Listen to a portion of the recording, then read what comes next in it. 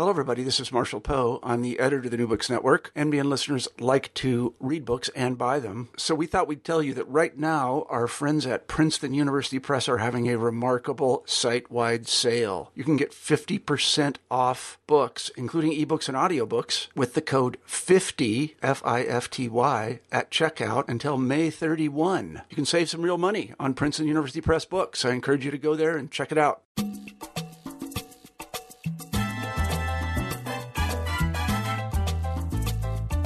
Welcome to New Books in Caribbean Studies. I'm Alejandra Bronfman, and my guest today is Jorge Duany, author of a new book published this past spring by Oxford University Press called Puerto Rico, What Everyone Needs to Know. This book really does tell you what you need to know about Puerto Rico, and it's not shy about diving into controversial issues like the ongoing debates about status and the economic crisis. But it's also a really useful guide to less well-known phenomena, such as the migration to the island or the quiet work of environmental activists. It's a fun read, and here's our interview. Jorge, welcome to the program. It's just such a pleasure to talk to you today. Thank you. Thank you for having me. So you just wrote this book called Puerto Rico, What Everyone Needs to Know. And I found it very engaging and a really lovely read. But I'm wondering why you chose to write this book now. Was there something that sort of impelled you to put this out right now? Well, last summer I had a letter from the Oxford University Press editor, who is part of this series called What Everyone Needs to Know. And it's actually a quite established series of books that has a similar format and question and answer and so on. And they decided that they wanted to do a book on Puerto Rico, I guess because it was in the news and there's so much media coverage, mostly negative, on what's going on the island, that they thought it might be something of interest to a general audience. And that's how I came to this project. So what I did, in fact, was to try to put together in 180 pages or so everything I had known about and learned about Puerto Rico for several decades of research and study. So what's the intended audience? You said it was for a general audience. Who do you think will benefit most from reading this book? Well, as I understand it, the editor kind of wrote that this was not Puerto Rico for dummies, but it's not, a specialized monograph for university professors and some graduate students only. So it's somewhere in between. I think it's intended toward an educated public that is curious about Puerto Rico, but is not aware of all the specific research lines that have been conducted over years. And so the idea is to reach as wide an audience as possible and hopefully interest them in reading more about Puerto Rico if they're so interested. So it reads really clearly and simply, almost like a textbook in the best sense of the word, right? That's very informative. And it sometimes appears to have a kind of neutral perspective, but I'm really wondering if there's, for you, an overarching point of view. I'm assuming that it's not neutral, assuming that nothing's neutral, and I'm wondering if you had a specific kind of basic overarching argument that you wanted to get across. Yeah, and I try to summarize that argument in the introduction where I talk about Puerto Rico as being a stateless nation or a nation on the move. And I guess that has been my personal obsession for a number of years, to try to understand how a country like Puerto Rico, which is not an independent republic, doesn't have a sovereign government, still has a very strong sense of national identity.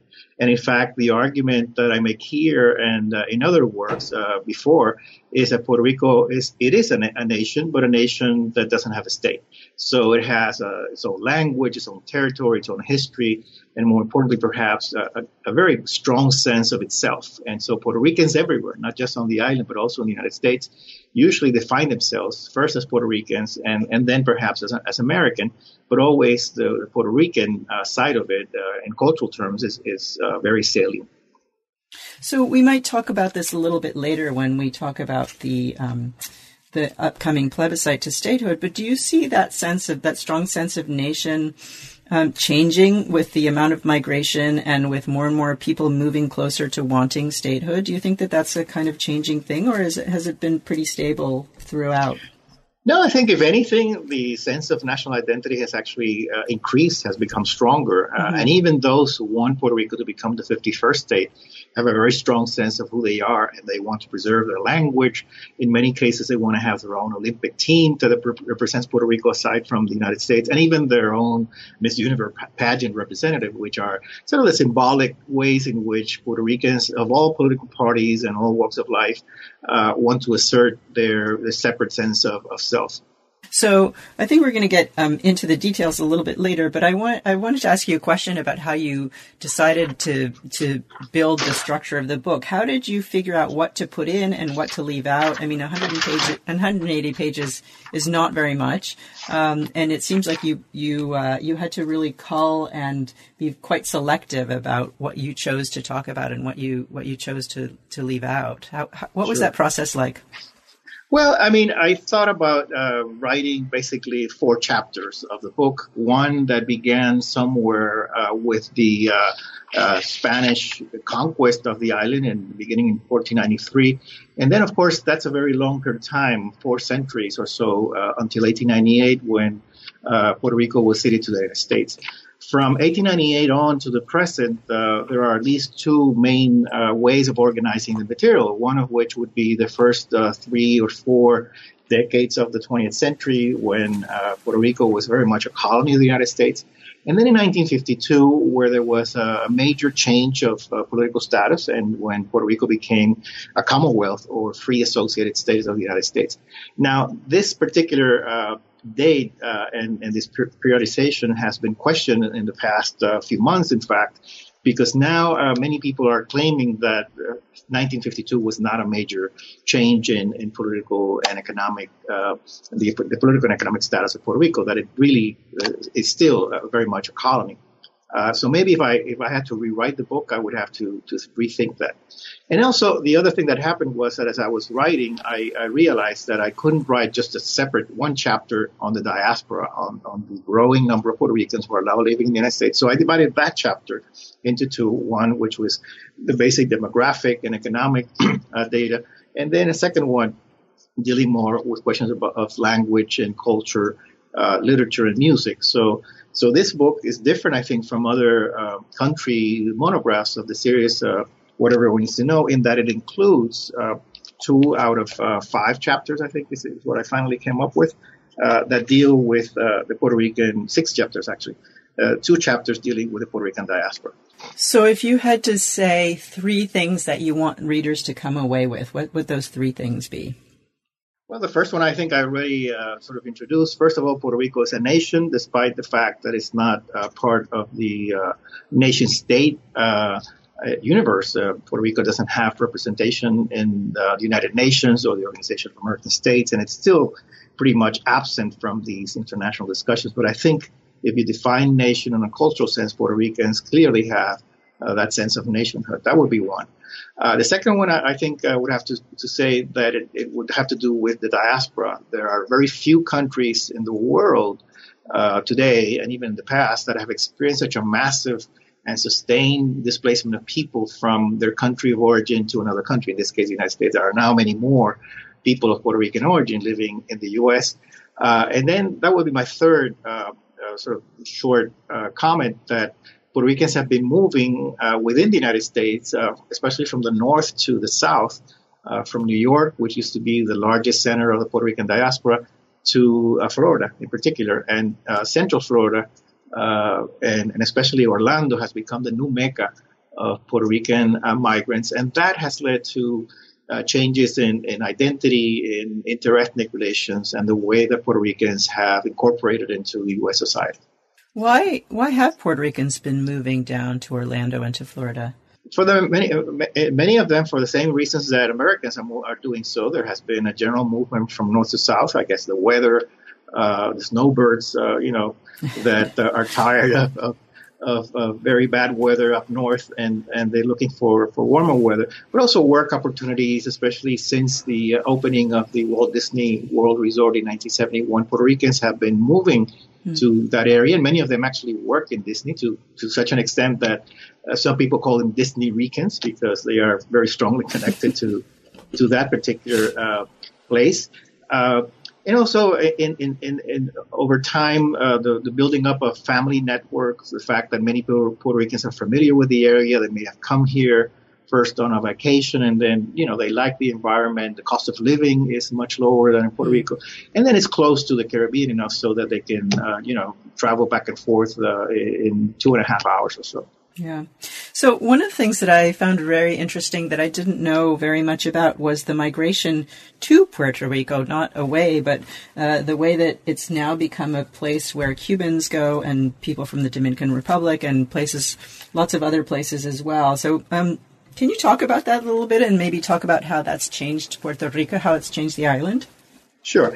And this topic, of course, is partly autobiographical for me because I was born in Cuba and raised in Puerto Rico. Family got there in the mid-1960s precisely as part of this relatively small-scale migration of Cubans to Puerto Rico, about 30,000 of them by 1970.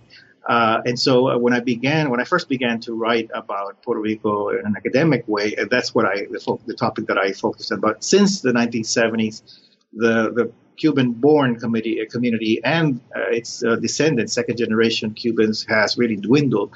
And by now, according to the last census, something like 18,000 people of Cuban origin live in Puerto Rico. On the contrary, the Dominican exodus has increased until recently quite dramatically and has displaced the Cuban community as the largest minority on the island.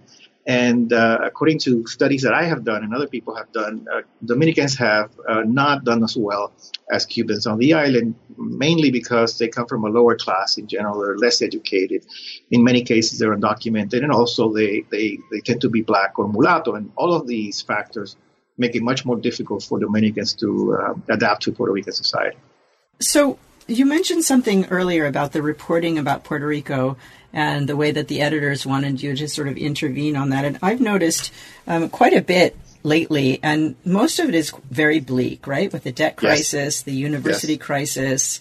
There was a big spread in the New York Times about, it was fascinating, but detailing all of the kind of, the ruins that many parts of the island are in, or at least that was the perspective that they offered. On the other hand, you also read reports of the kind of vibrant art scene, powerful political mobilization around environmental and other issues. How do we square these, and what kind of an intervention do you think your book is making?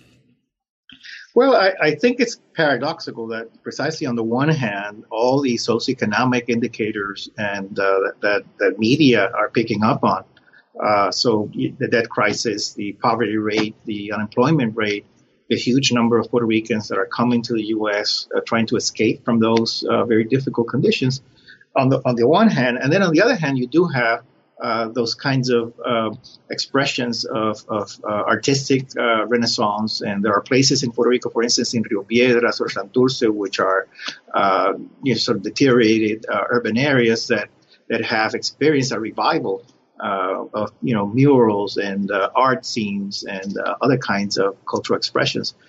So it is contradictory.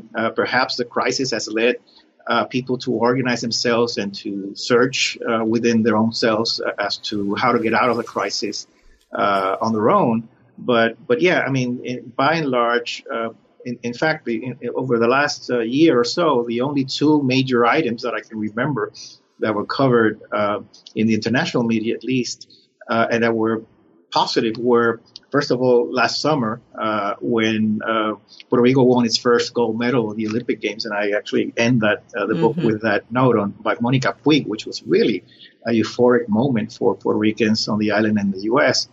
And then more recently, the second place that the Puerto Rican baseball team earned after being defeated by the United States in the final of the Baseball Classic.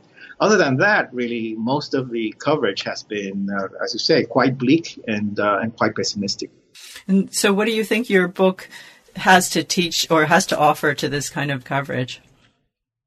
Well, as I said, I ended on a positive note, I hope. I mean, I didn't want to recite all of these very, negative statistics, which are there. I mean, for instance, the fact that property values have plummeted since the crisis began, that it's very difficult to foresee any future economic growth on the island, that budget cuts have affected schools and hospitals on the island, and many other negative things. And I don't mean to avoid those issues. I'm very much aware of them, but I do think that my book hopefully will bring some more insight on what the causes and the effects of these problems have been over time in Puerto Rico, and then looking forward perhaps to a day when Puerto Rico can recover some of the prosperity that it lost in the last decade.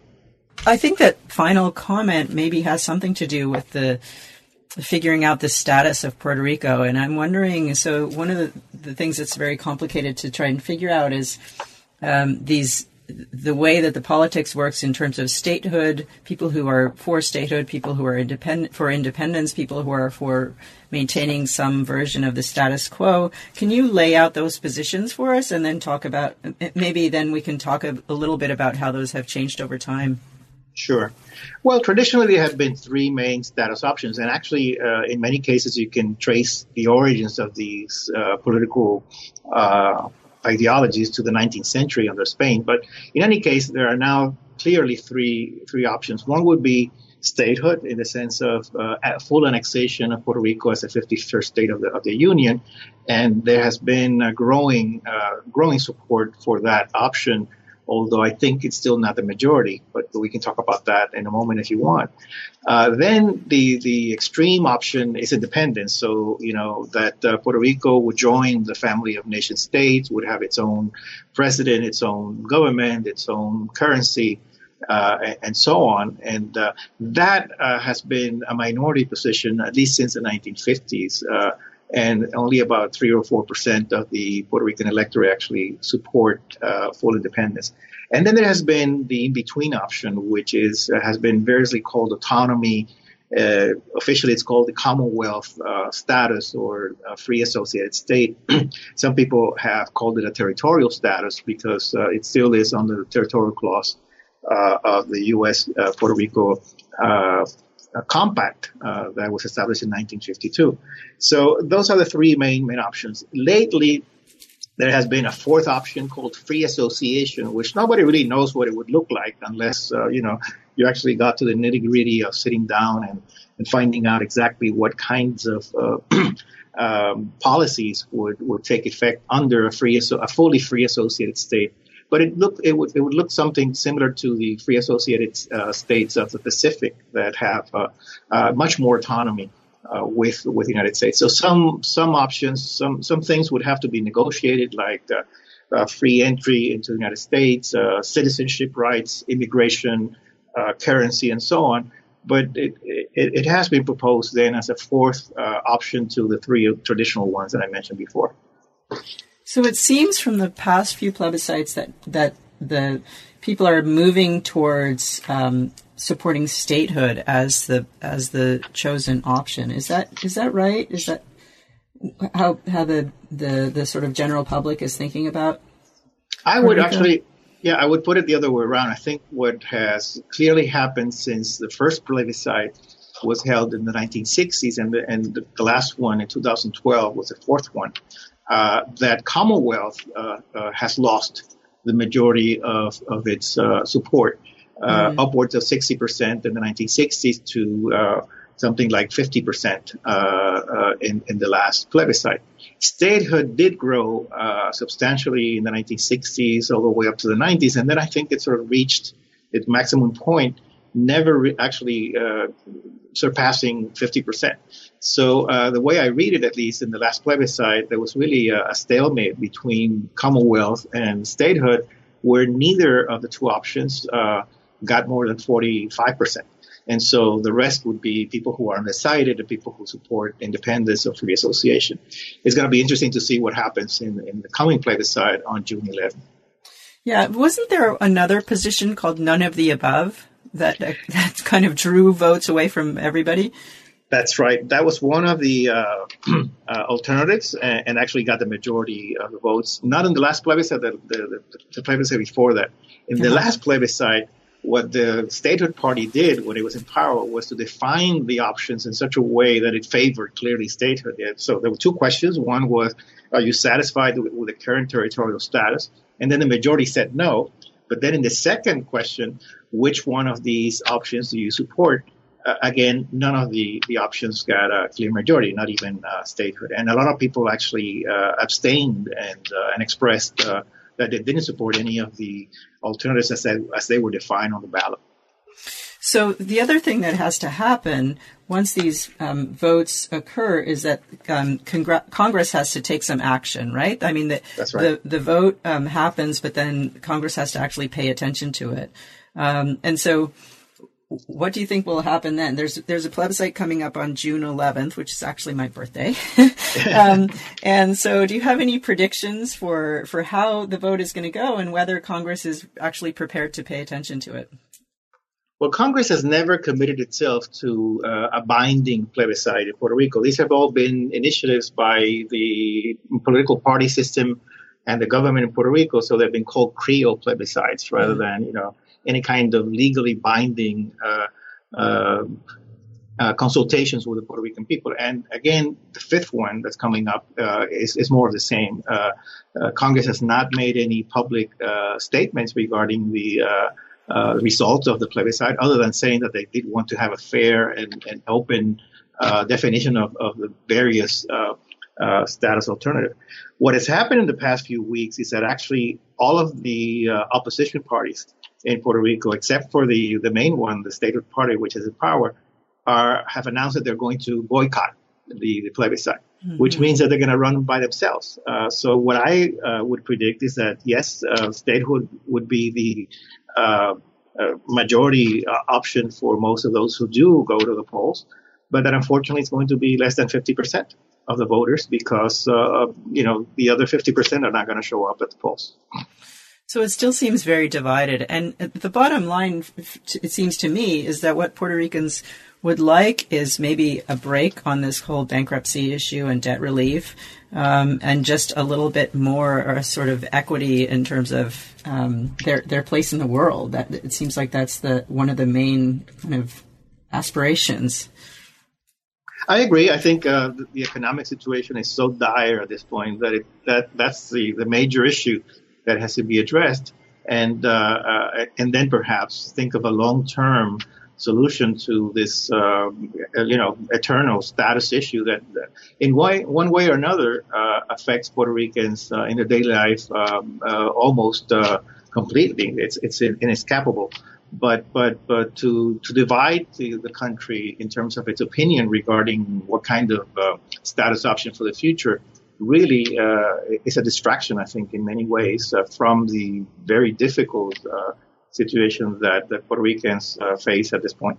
Yeah, it's fascinating when I talk to my students about it, to watch them wrap their heads around this notion of ambiguity, right? There's just a deep, deep ambiguity about the status and thinking about how divisive it seems to have been for the population.